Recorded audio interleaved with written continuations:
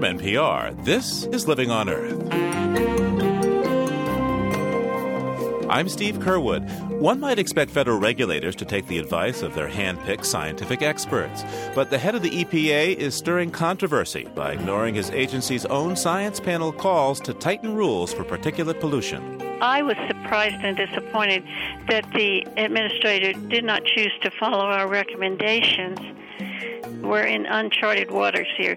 This has never happened before. The particulars over particulates this week on Living on Earth. And a novelist allows us to imagine the world through the eyes of a very old and very wise tortoise. For a time, I flinched whenever a human approached. The feet would stop, but the top might timber onto me. I still doubt the stability of the species. Timmy the Turtle speaks when we return, so stick around. Support for Living on Earth comes from the National Science Foundation and Stonyfield Farm. From the Jennifer and Ted Stanley Studios in Somerville, Massachusetts, this is Living on Earth. I'm Steve Curwood. The stakes are often high when the U.S. Environmental Protection Agency regulates emissions of the soot and dust known as particulate matter. Tiny particles, mostly from burning coal and diesel fuel, are linked to thousands of premature deaths each year from heart and lung disease. But cutting these emissions can cost millions of dollars. When the Clinton administration's EPA sought tougher regulation, industry fought the agency all the way to the Supreme Court. Now the Bush administration's EPA has a new proposal on particles and a new fight. But this time, the showdown is between the agency and its own science advisors. Living on Earth's Jeff Young explains. Despite gains in clean air over the years, public health studies still show that low levels of fine particulate matter cut short tens of thousands of American lives each year. So public health advocates like Paul Miller hoped a court-ordered review of EPA regulation would bring tighter controls. Miller's group of northeastern state regulators wanted the acceptable annual average for particle matter lowered from 15 micrograms per cubic meter to 14 at the most. It means reduced emergency room visits by children suffering from asthma. It means reduced mortality. So small changes in lowering the pollution really mean big differences in health protection. The proposal from EPA Administrator Stephen Johnson would leave the annual average as it is, at 15. It seems a minor difference, but Miller says in his region it means missing a chance to protect twice as many people. So why the administrator went up to the edge but didn't take that one small step further that would have been a much bigger leap in terms of public health, I don't know. It's also puzzling to members of the EPA's own Clean Air Science Advisory Committee. CASAC, as it's known, recommended a lower level, somewhere between 12 and 14, for long-term particle emissions. Congress appointed the diverse panel of experts to give EPA rigorously researched and unbiased scientific advice. Committee Chair Dr. Rogine Henderson says this is the first time an EPA administrator has not followed that advice. I was surprised and disappointed that the administrator did not choose to follow our recommendations. We're in uncharted waters here. This has never happened before. EPA's proposal also would not regulate or even monitor coarse particle dust in rural areas. It would exempt from regulation dusty activities like mining and agriculture. Henderson says the proposal makes it sound as if that idea came from her committee. The CASAC committee did not say that. We recommended monitoring in both urban and rural areas, and at no time did we ever mention the mining industry. Environment and public health groups say some language in EPA's proposal distorts science to downplay health risks and heighten uncertainty about well-established scientific studies. John Balbus with the group Environmental Defense points to public records showing edits by the White House's Office of Management and Budget. The edits raised doubts about some of the conclusions when, in fact, the authors and others reviewing those studies did not have the same level of doubt. The result of that is that the conclusions of those studies, which would support more protective standards, get watered down, and the EPA is then able to justify taking a less protective stance. A spokesperson for the Office of Management and Budget, or OMB, issued a two-sentence written response. OMB reviews rules as part of the routine regulatory process. The ultimate decision on rulemaking rests with the individual agency. EPA Press Secretary Aaron Witcher says the agency carefully considered the Science Advisory Committee's recommendations. We agree with KSAC's interpretation of the underlying science on particle pollution and health. We had different views for tightening the fine particle standards. However, we are taking public comment on the full range of KSAC recommendations, and we're also taking comment on going below what KSAC recommended. The proposal is open for public comment through April 17th, and public hearings are scheduled for March 8th in Chicago, Philadelphia, and San Francisco. Science Advisory Committee members are urging EPA Administrator Johnson to take another look at their recommendations. One veteran KSAC member says if the agency is not going to use the science advice from its own science committee, he might resign. For Living on Earth, I'm Jeff Young in Washington.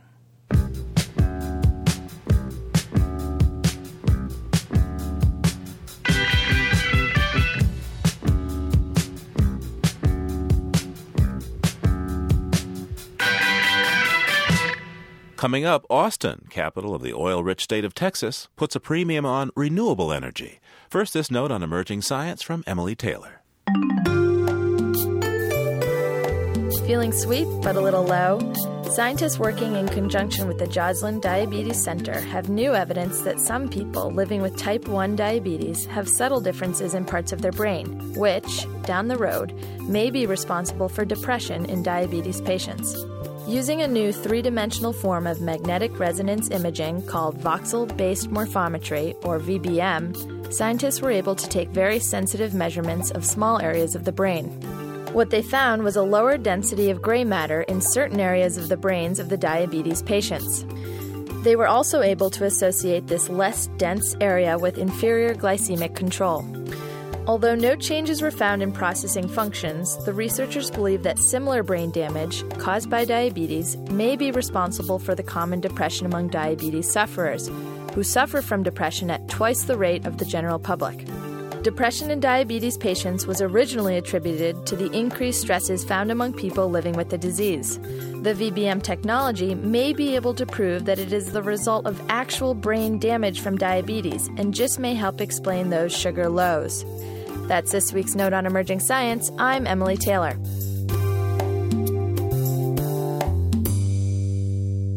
Americans spend an average of an hour and a half in their cars every day. Now a report suggests that under certain conditions, the air you breathe inside your vehicle could do you harm. Rachel Gottbaum reports. Researchers from a Michigan environmental group took dust samples from the inside of 133 automobiles. They found that dust from all the vehicles contained flame retardants and phthalates, the same chemicals used in seat cushions, floor covering, wire insulation, and other interior car parts. Jeff Gerhardt is the campaign director of the Ecology Center, which sponsored the report. We found that these chemicals in cars were at levels that are much greater than in homes, and that the exposure in vehicles contributes to an overall body burden or an overall exposure in the population that is at a level that causes great health concerns. Phthalates are used to soften plastic and are found in hundreds of products.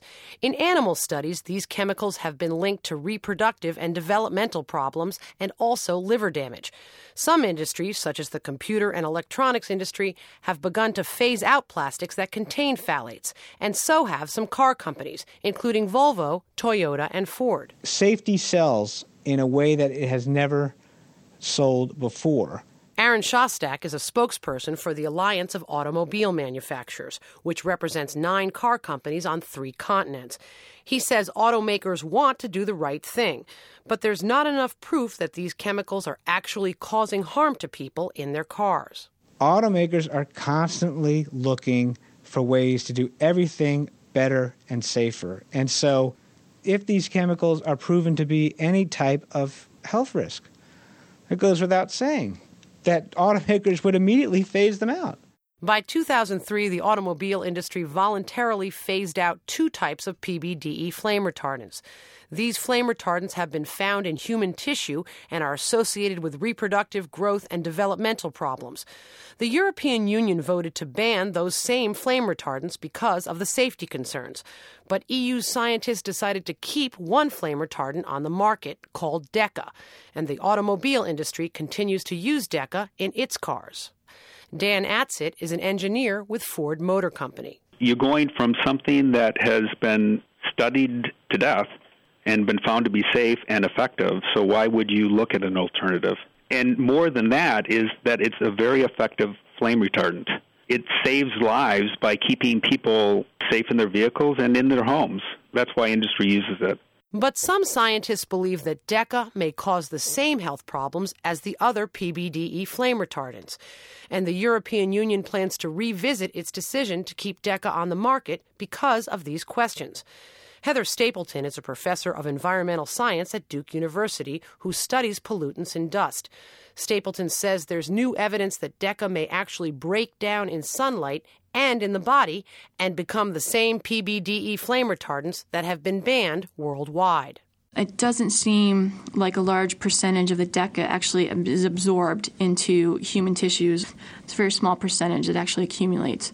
However, if it gets into the environment and breaks down in the environment from sunlight exposure, for example, and integrates to these other forms, well, those other forms are going to end up being accumulated in people. Stapleton says more studies need to be conducted to figure out whether people are actually absorbing flame retardants and other chemicals while driving in their cars. But Jeff Gerhardt of the Ecology Center says car companies don't have to wait to do the right thing. He points to Volvo, which had the lowest levels of both phthalates and flame retardants in the study. This shows that it's feasible for all companies to step forward and replace these chemicals with safer alternatives. And it is critically important for the industry to send a clear message to their supply base that the use of these chemicals in vehicles is no longer going to be tolerated. Volvo has actually sought out alternatives to DECA and products with phthalates, says Gerhardt, and he hopes the rest of the automobile industry will also find safer options for their vehicles. For Living on Earth, I'm Rachel Gottbaum.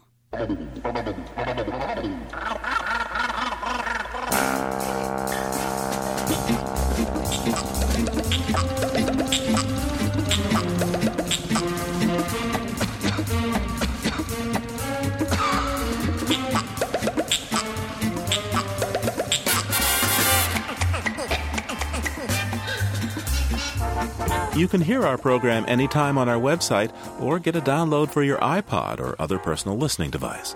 The address is LOE.org. That's LOE.org. You can reach us at comments@LOE.org. Once again, comments@LOE.org.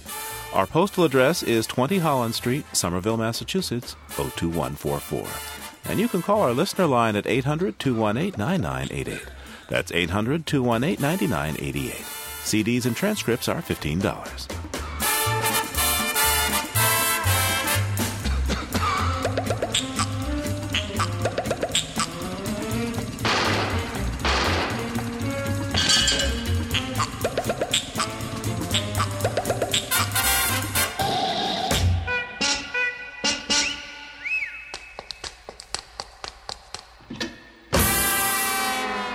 You're listening to Living on Earth. It's Living on Earth. I'm Steve Kerwood. The term alternative energy might bring up images of a car running on recycled cooking oil or rooftops covered with solar panels.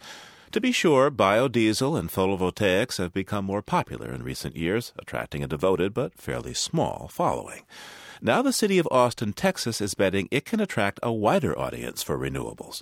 As Larry Schooler from member station KUT in Austin reports, the city's utility has an unusual pitch to potential new customers. As you enter the Decker power plant in northeast Austin, you can't really tell you're driving through what some would call the epicenter of the renewable energy world. Machines hum and whir just as they would at any other power plant in the country.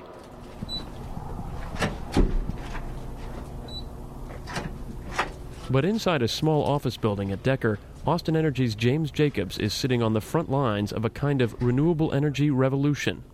Each of the past 3 years, Austin Energy has sold more renewable power than any other public utility in the country under what it calls the Green Choice Program. That takes a lot of wind. James Jacobs pulls up a computer screen to show how the winds are blowing from the utility's turbines. If it's blowing stronger, that's less generation we have to provide. If the wind dies down, then we have to make that generation up on other units. Wind power pollutes less than the other more conventional energy sources, like coal and natural gas. It's a challenge for Austin Energy to bring wind from turbines hundreds of miles away in West Texas. There aren't many transmission lines yet.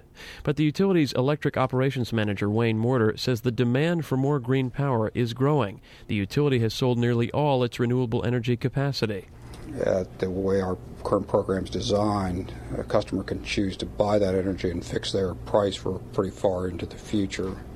And not be under the fuel charge fluctuation, which can go up some and can go down significantly over time. That's what has Morter and his Austin Energy colleagues especially excited. Austin customers who signed up for Green Choice when it began in 2000 are still paying now what they were paying then, less than 2 cents per kilowatt hour. By contrast, a conventional energy user is paying more than twice that. The utility recently announced it was going to raffle off its last 1,400 residential and 200 business spots in Green Choice. Austin City Council member Brewster McCracken told reporters at the raffle announcement that now was the best time for utility customers to get in on the action. This is the first time since coal sparked the Industrial Revolution 300 years ago that a utility has gone out and competitively bid on coal, gas, and nuclear in the open market on one side, and that same utility has gone out on the open market and competitively bid for wind and solar on the other side, and the cheaper power after that open market competitive bidding was wind and solar.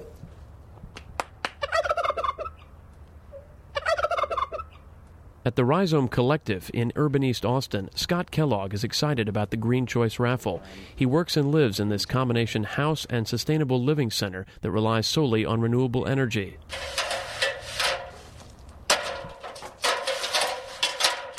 Kellogg climbs onto his tin roof and points out a windmill made from bicycle parts and 30 solar panels used for energy.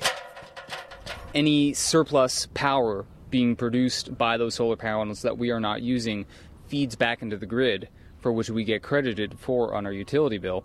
And if we are using more power than the panels are producing at the moment, then we can still be drawing power off the city's main grid.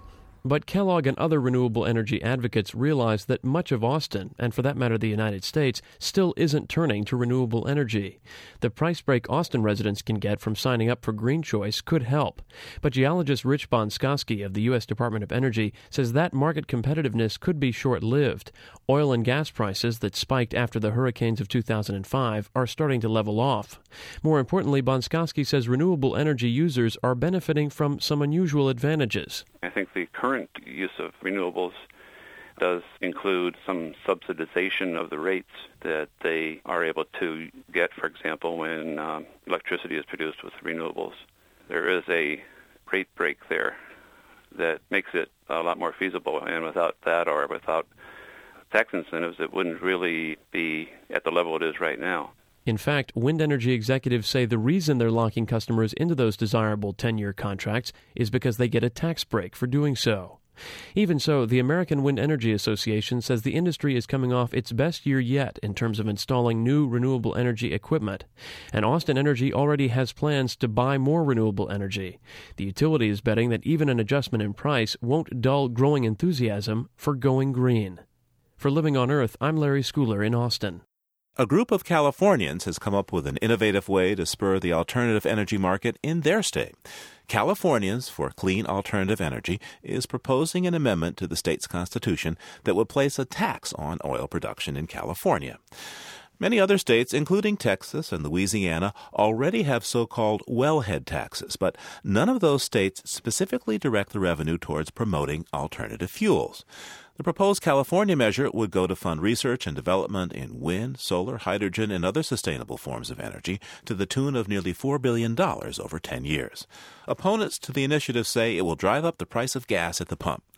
Joining me from Sacramento now is Mark Lifsher. He's been covering the story for the Los Angeles Times. How are you, Mark? I'm fine, thanks.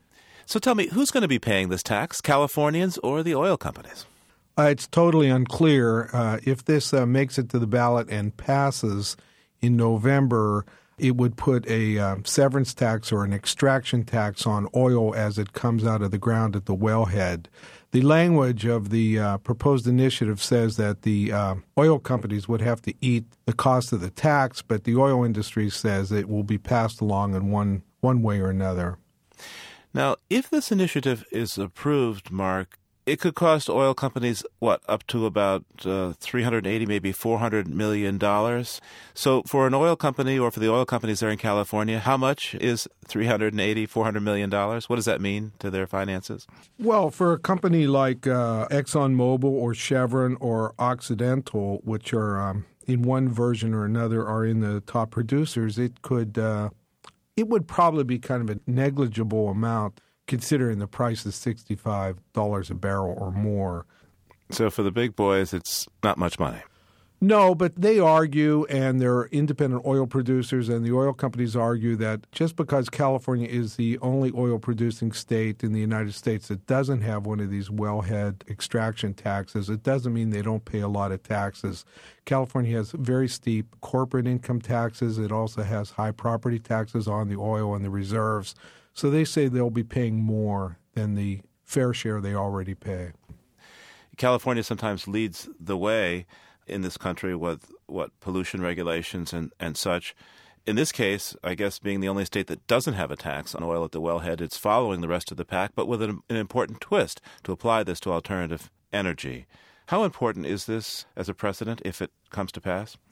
It would pour millions of dollars into the universities for research. It would help inventors and scientists and developers of these products all across the country, particularly in California. It would also help commercialize projects to see if they're viable and make them viable. So it would provide up to $4 billion over 10 years. That's a lot of money. The federal government talks a good game, but they don't really spend that much. Mark Lisher is a staff writer for the Los Angeles Times, based in Sacramento, California. Mark, thanks so much. Thank you. Because the price of gasoline has got sky high, costs so much to drive, it'd be cheaper if you fly, but I got 500 gallons. I keep buried on the ground. Okay, so a turtle, which is one of the most unassuming of all species on Earth, may not, on the face of it, seem like inspiration for a compelling and poetic novel. But the turtle we have in mind was very real. For 40 years, she resided in the garden of Gilbert White, the author of The Natural History and Antiquities of Selborne, who was considered to be one of England's first ecologists. In that nature-writing classic, White observed the turtle and noted its comings and goings in meticulous and loving detail. And now the turtle's observations of human behavior come out from under its shell in a book by New York Times editorial writer Verlin Klinkenborg. It's called Timothy, or Notes of an Abject Reptile. Verlin, thanks so much for joining me. Thank you. Now, the book is called Timothy, or Notes of an Abject Reptile. Can you tell me about Timothy? Well, Timothy was a tortoise that came from the Mediterranean coast of Turkey. No one knows quite how Timothy got to England.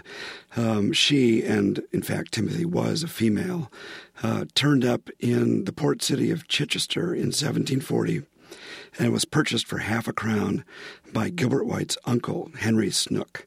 She lived in the village of Ringmer with the Snooks for 40 years in a bricked-up courtyard that was pretty muddy, pretty wet, pretty uncomfortable living, until Mrs. Snook died in 1780, at which point Gilbert White, her nephew, inherited Timothy and dug her up, carried her back to his home in Selborne, England, about 50 miles south of London. And she lived there until the spring of 1794, when she was, I believe, found dead in the spring. She just didn't come out of hibernation. Gilbert White had died the previous June, 1793. And her shell was preserved by the family as a memento of a creature that had been very important to them, and was eventually given to the Natural History Museum in London, where you can see it today displayed in a wall case. And now, how did you come to make Timothy your central character? Well, I had been interested in Gilbert White for a long time. He had written a book called The Natural History of Selborne. And I was reading through his journals one winter and just noticing how much attention he paid to Timothy. He weighed her, he watched her diet, he watched her hibernate, watched her come out of hibernation. And it just occurred to me that it would be fun to write a book in which the tortoise watched the natural historian. And it was one of those ideas that seemed complete in itself. I wrote down in my notebook, do this. And the next day I was off. Verlin, I wonder if you could read this passage where Timothy the turtle describes how comical looking she finds us to be. Happy to do so. For a time I flinched whenever a human approached, especially Mr. Henry Snook, who carried such a stoop of belly before him. The feet would stop, but the top might timber on to me. I still doubt the stability of the species. All that brain bulk merely to prop them up? Or are they less top-heavy than they appear? Oh, my. What made you think of this perception? I mean, what's the vision that came to your mind? That's how the turtle sees us. It's really just imagination. Really just trying to understand what it would mean, for example, to be that low to the ground. One of the real things I noticed that was most helpful to me is I thought about how many postures does Timothy really have? Well, if you think about it, there's up and down, in and out, and that's basically it. But you think about a human and how flexible and mobile and adaptable, able to scratch anywhere, able to stand on one leg and hang from your knees from a tree bough. All of these things must have seemed so strange to a creature that had just a simple choice of postures. Is this a work of philosophy or a novel? Or are you going to tell me what Albert Camus said, if you want to be a philosopher, write novels? That's probably a good answer. But what I would say is it's whatever any individual reader brings to it. I think, for me, it sounds a little odd to put it this way, but it was an act of scholarship because it meant 4 years of devotion to trying to understand in as much detail as I could the rhythm and the character and the nature of not just Timothy's life, but the life of the garden she lived in, the life of the parish she lived in, the life of the world she lived in. One of the perhaps your philosophical points might be, if I may, that the things that animals do perhaps make much more sense than some of the things that we humans do. There's a passage I'd like you to read. You start with the words, how the naturalist begins to understand. How the naturalist begins to understand after years of study. He records the when and where and which of the birds of passage and beasts of the field. Those are the very questions that system is poised to answer. But why will never be solved by system. No number of small corpses, dissected, tagged, and preserved, will ever begin to answer why. How the nightingale sings, pitch of the notes, melody of the song, structure of the voice box, but never fully the nightingale's why. Woodmen tell me, Mr. Gilbert White notes, that fern owls love to sit upon the logs of an evening, but what their motive is does not appear. Is not the love of sitting upon logs of an evening motive enough? What is the motive for taking tea at the Hermitage on a blue afternoon, gray and still? To understand the motives of the rest of creation, Mr. Gilbert White will have to consult his own. But humans are blinded, even the naturalist, by being human, barely able to witness what is not human. Mr. Gilbert White rides over the common from Newton, late May in the human year, 1784. Reins his Galloway mare at the crest of the hanger. Every manner of living thing in sight or in memory on this sweet, warm evening. Bees thriving, flycatcher nesting under the parlor window, rooks at their endless beach-top quarrels, swallows taking food up and down the river, feeding their young in exact rotation, mare beneath him feeling the pull of home, tortoise making her escape into the fields among the grass. Brute beasts that have no understanding, says the prayer book, driven only by love and hunger, driven they know not why. Verlin, there's this lovely passage you've written where Timothy is deciding whether or not she can speak to Gilbert White, a man who in some senses really sees nature and loves it much more than many of the people around him. And Timothy gets to wondering how Mr. White would react if she, Timothy, looked at him and said simply, "Now then." Verlin, is your book your way of giving Timothy permission to say, "Now then"? Exactly.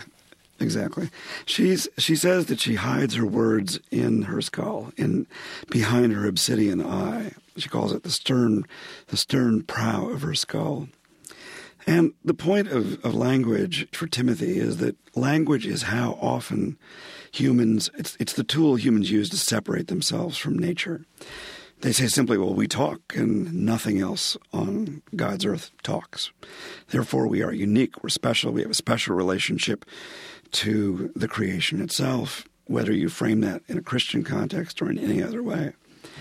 And Timothy's point is that, to a certain extent, every creature, every species has its language, has its way of communicating, has its way of relating through meaning to the world around it. And that to say simply to Gilbert White, "Now then," would be to destroy his sense of isolation, to destroy his sense of privilege, the uniqueness of his place in life, which is something we humans take absolutely for granted, and which is what enables us to be such a destructive, rapacious, environmentally overwhelming species. One last question before you go. Sure. If you were to actually sound like Timothy, take on her accent, what would she sound like? Well, I'm going to leave that question to Dame Judi Dench, okay? Is she making the movie of Timothy? I hope. I think she would have the perfect voice. Verlin Klinkenborg writes the Rural Life column for the New York Times. His new book is called Timothy, or Notes of an Abject Reptile. Thanks so much, Verlin. Thank you very much, Steve. Just ahead, in north-central Washington state, Native peoples pay the price of progress for Canada's metal industry. Keep listening to Living on Earth. Support for NPR comes from NPR stations and Kashi, maker of all natural foods, founded on the belief that everyone has the power to make healthful changes. Kashi, 7 whole grains on a mission. The Kresge Foundation, investing in nonprofits to help them catalyze growth, connect to stakeholders, and challenge greater support. On the web at kresge.org. The Annenberg Fund, for excellence in communications and education. The W.K. Kellogg Foundation, from vision to innovative impact, 75 years of philanthropy. This is NPR, National Public Radio. It's Living on Earth. I'm Steve Curwood. More than a century ago, much of north-central Washington state and adjoining British Columbia was wilderness, with a significant Native American population and growing numbers of settlers. But after copper, lead, zinc, and other key raw materials for industry were discovered in the region, mining and smelting began on an industrial scale. Big smelters can produce big amounts of toxic wastes, and a century of dumping into the Columbia River has left a toxic legacy with a legal twist. The polluters were in Canada, but many of the folks who were exposed to the toxins were in the United States. Now members of the Colville Indian tribes and local residents who live just downstream from a key smelter have taken the Canadian company involved to court in what has become a high-stakes test of the American Superfund law. Living on Earth's Ingrid Lobet has our story. Our story begins in the late 1800s in the creases of low mountains where Washington, Idaho, and British Columbia meet. The hills crawled with miners digging tons of ore that needed refining. On February 1st, 1896, the first copper furnace was blown in at Fritz Heinze's BC Smelting and Refining Company at Trail Creek Landing, starting a chain of events that led to the formation of a great Canadian enterprise. By the turn of the century, there were 19 smelting operations in British Columbia. Most went under, but the smelters in the town of Trail grew. Stand above the 80-acre Trail Works today and view the largest combined lead and zinc producer in the world. So this is a lookout of the whole of Trail operations, with the exception of the fertilizer operation, which is behind us. It's quite a large site. Mark Edwards manages environmental health and safety at Trail. These buildings produced nearly 300,000 tons of zinc in 2004. Zinc is used for galvanized steel framing for cars, coins, and baby ointment, and 84,000 tons of lead, mostly for car batteries. One of the unique aspects of trail operations is we try and basically squeeze every valuable bit of metal out of every feed that comes in here. So even if an element or a metal is present in a very small concentration, it quickly adds up to a significant amount of material.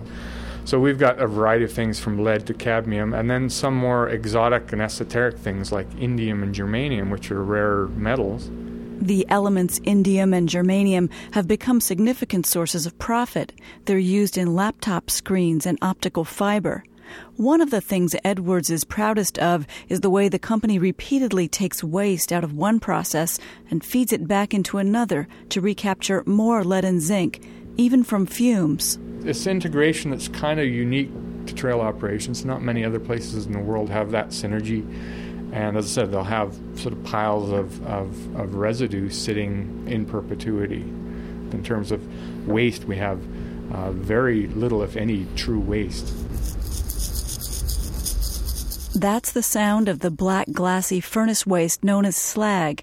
Teck Cominco now sells this waste to the cement industry. Until 1995, the company discharged hundreds of tons per day of this slag, along with tons of liquid waste, directly into the Columbia River. The river marks the eastern border of the 1.4 million acres the Colville Confederated Tribes call home. There are many high places shaded with pine on the reservation. From those places, you can look down on the Columbia River, slowing into its own lake, held back miles downstream by the Grand Coulee Dam. It's beautiful here. I mean, this is just a real treasure, and I think we were just very naive and unknowing what was going on here. Patty Bailey is an environmental planner for the tribes, and D.R. Michelle chairs the resource committee. Warming hands over a fire, they reminisce about the exposed lake bed that was their playground when the reservoir was drawn down every year. Those big drawdowns there was just miles and miles of sand and mud and water to play in. So we basically grew up down on the river. We rode our pedal bikes down there, then we got horses, then we got motorcycles, then we got cars, and we just spent a lot of time down there all summer. Our parents certainly wouldn't have let us continue to be down here every day, and they just didn't know. And someone should have let us know. Bailey and Michelle came of age about the same time the environmental movement was gaining steam. Local residents were asking questions. And we started working with local watershed groups, the Lake Roosevelt Water Quality Council, and the citizens here, to try to educate ourselves about what this really is. They learned that Lake Roosevelt's striking black sand beaches were actually slag, yards deep in some places. In one early experiment, Canadian fisheries biologist Jennifer Neener exposed fingerling trout to slag in tanks. The fish died in less than 1 day. She noted their gills were abraded. The local residents pressed the United States Geological Survey to test the beaches and lake bottom. Hydrologist Stephen Cox worked on one study. Well, some of the concentrations are very high, and you wouldn't want your kids playing in that kind of a sandy environment with elements that large. Zinc can be very, very large. Mercury, cadmium, probably the ones that come to mind the most. Copper concentrations, while large, are not so alarming to humans, but they're alarming to fish. And Cox found, contrary to Cominco's claims, the slag was not inert. We saw that the surface of the slag grains were beginning to flake off, basically the surface cracking off and chipping away. They were showing signs of both mechanical breakdown and chemical breakdown, so they were not inert. And that could mean that what's in the slag could find its way into living things. Benthic ecologist Mark Munn is also with USGS. He went looking for the tiny midges and worms that live on and in the sediment layer that feed the lake's little fish, which feed bigger fish, birds, and bears. You typically find 30 to 60 species in a river, and we found only with something like 3 to 14 species. And when animals in the laboratory were exposed to the sediment, those tests in the upper river did show some toxicity. Okay. One can assume then that if it's toxic to those animals in a lab, that there is a chance, not a proof, that the levels in the sediments could also be toxic to the invertebrates in the river. Scientists also say the glassy slag could be cutting the fish, or the greatest harm could be the disturbance of drawdowns. But the tribes and other residents still had basic questions, whether fishing and gathering plants was causing them harm. Again, Dr. Michel.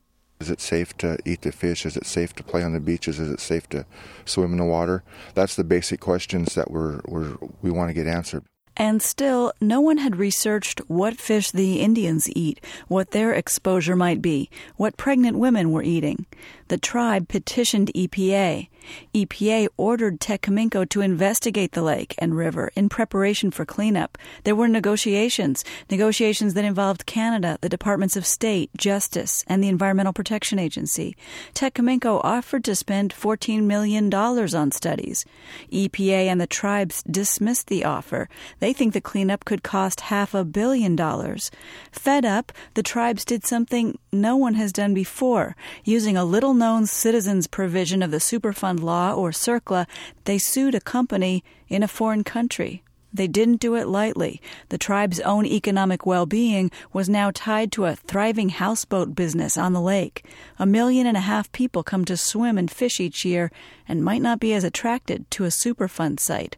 Again, Dr. Michel. The tribes have a lot at stake here also with that perceived stigma, but felt that CERCLA was our best chance to get people looking at the area.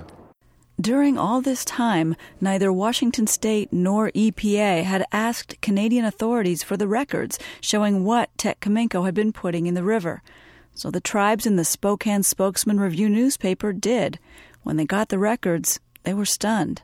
It's the equivalent of enough slag to build a road 12 feet wide and 6 feet deep from Seattle, believe it or not, to the Ivory Coast of Africa. Valerie Lee is an engineer and former Justice Department environmental prosecutor, now consulting for the Colville tribes.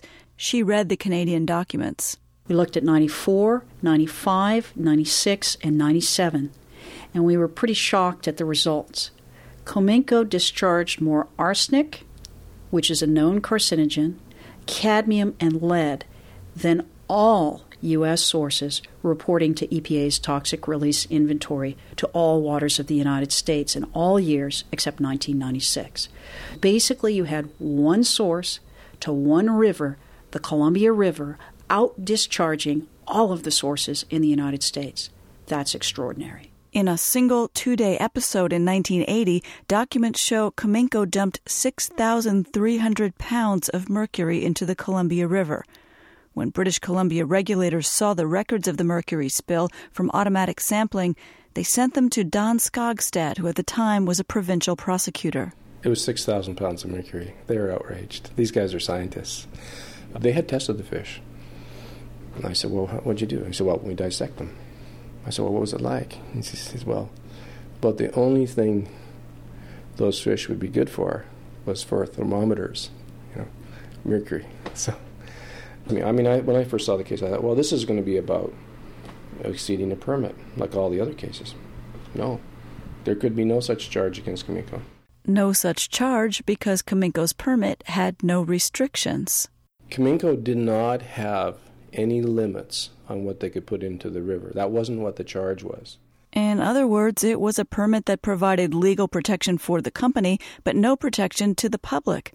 As for the public, according to documents obtained by Living on Earth under the Freedom of Information Act, it took weeks for the Canadian government to notify U.S. EPA and Washington State ecology officials of the dumped mercury. When they did, those American authorities did not notify the tribes or other residents along the lake's numerous fishing spots. With these documents coming to light and the tribe's lawsuit, bureaucratic wheels began to turn. The EPA began its most comprehensive fish study yet in Lake Roosevelt. On a chilly night, a Colville boat with tribal and federal biologists aboard motors to one corner of the 150-mile lake. How are you guys doing? Any fish? We probably got about a dozen rainbows and about 50 walleye. You guys have any suckers? Zero. Nada. Yo. Back on this side. After a couple of hours, the boat stops so the biologists can club the fish over the head, size, sex, and tag them for their final journey to the lab.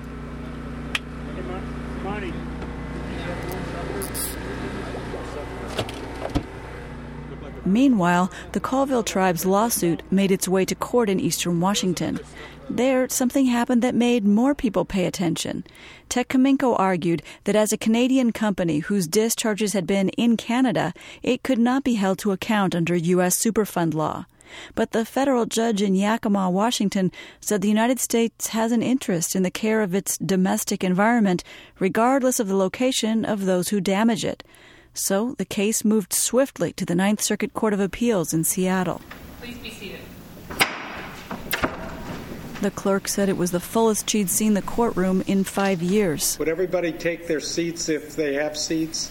And if they do not have seats, they're going to have to stand still. Attorney Kevin Fong for Tecominco argued the company recognized its responsibility for its legacy and has been negotiating in good faith, but can't subject itself to unlimited liability under American law. Here, Tecominco has made an offer to voluntarily assume the costs of the investigation and to address any risk identified in that investigation. So it's not a question of whether things are going to get cleaned up or not. It's just whether it's under CERCLA liability. And Fong argued Congress never intended the Superfund law be applied outside U.S. borders. Congress wants to apply CERCLA to situations like this. It should say so. Let me ask you about. But the judges did not seem inclined to accept the notion that a company located just 10 miles upstream of the U.S. border didn't realize its waste would flow downstream. Judge William Schwartzer. It sounds like Brenda von Braun, who said, I only send the missiles up, I don't care where they land. That's sort of your position. We just dump it in the river, we don't care where it lands. The Ninth Circuit has not yet ruled. People on both sides of the case believe it is significant, and the powerful players lined up on the side of the company include mining associations on both sides of the border, the Canadian government, and the U.S. State Department. Allied with the tribes are environmental groups and 5 western states, California, Arizona, Oregon, Idaho, and Washington. Quentin Regal is an attorney with the National Association of Manufacturers, which, like many observers, believes the case cuts 2 ways. If Americans can apply the Superfund law to a company in Canada, what about all the acid rain that has traveled north over the years? There's nothing to prevent Canadians or other governments from adopting the same litigation position against American companies. With our companies already besieged by regulatory requirements, environmental requirements, taxes, energy costs, litigation costs in general, healthcare costs, additional litigation from foreign plaintiffs for activities that occur in this country in compliance with American law would be an additional burden that could continue to make manufacturing in America extremely expensive. But when states' attorneys look at Tecominco, they see deep pockets. When people think Cominco, they think zinc, and with good reason. They point out the company doubled its profit last year over the year before as demand in China drove up prices for zinc, copper, coal, and indium. Christy Karavich, a Washington State Assistant Attorney General in the Ecology Division, says, remember, if Tecominco doesn't clean up Lake Roosevelt, someone else will have to. I think one of the most important things about this case is that if we're not allowed to apply CERCLA and hold Tech liable for cleaning up this site in Washington, then most of this is going to fall on the state taxpayers and potentially federal taxpayers to pay for. A few years ago, U.S. officials could have used the federal Superfund to cover research and cleanup, then attempt to recover the costs from Tecominco with a triple penalty. But Superfund is nearly empty, down from more than $1 billion to less than $15 million. Congress hasn't renewed the corporate taxes that feed the fund. How this international environmental dispute reaches its end will ripple through legal circles, boardrooms, and the calculations of fishing people in a fishing place. For Living on Earth, I'm Ingrid Lobet.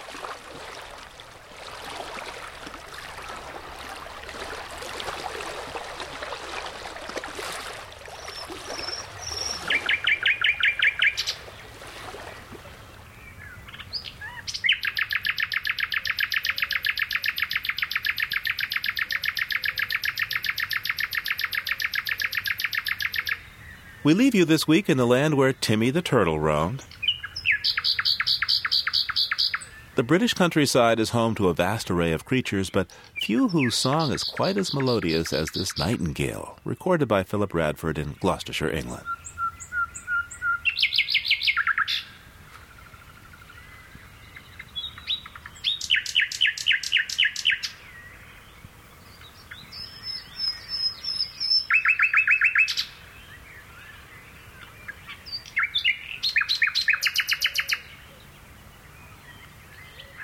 Living on Earth is produced by the World Media Foundation. Our crew includes Ashley Ahern, Chris Ballman, Eileen Belinsky, and Susan Shepard, with help from Christopher Bolick, Kelly Cronin, James Kerwood, and Michelle Queter. Our interns are Bobby Bascom and Emily Taylor. Our technical director is Dennis Foley. Allison Dean composed our themes. You can find us anytime at LOE.org. I'm Steve Kerwood. Thanks for listening. Funding for Living on Earth comes from the National Science Foundation, supporting coverage of emerging science, and Stonyfield Farm, organic yogurt, smoothies, and milk. 10% of profits are donated to efforts that help protect and restore the Earth. Details at stonyfield.com. Support also comes from NPR member stations, the Ford Foundation, the Town Creek Foundation, and the Saunders Hotel Group of Boston's Lenox and Copley Square hotels, serving you and the environment while helping preserve the past and protect the future. 800-225-7676. This is NPR, National Public Radio.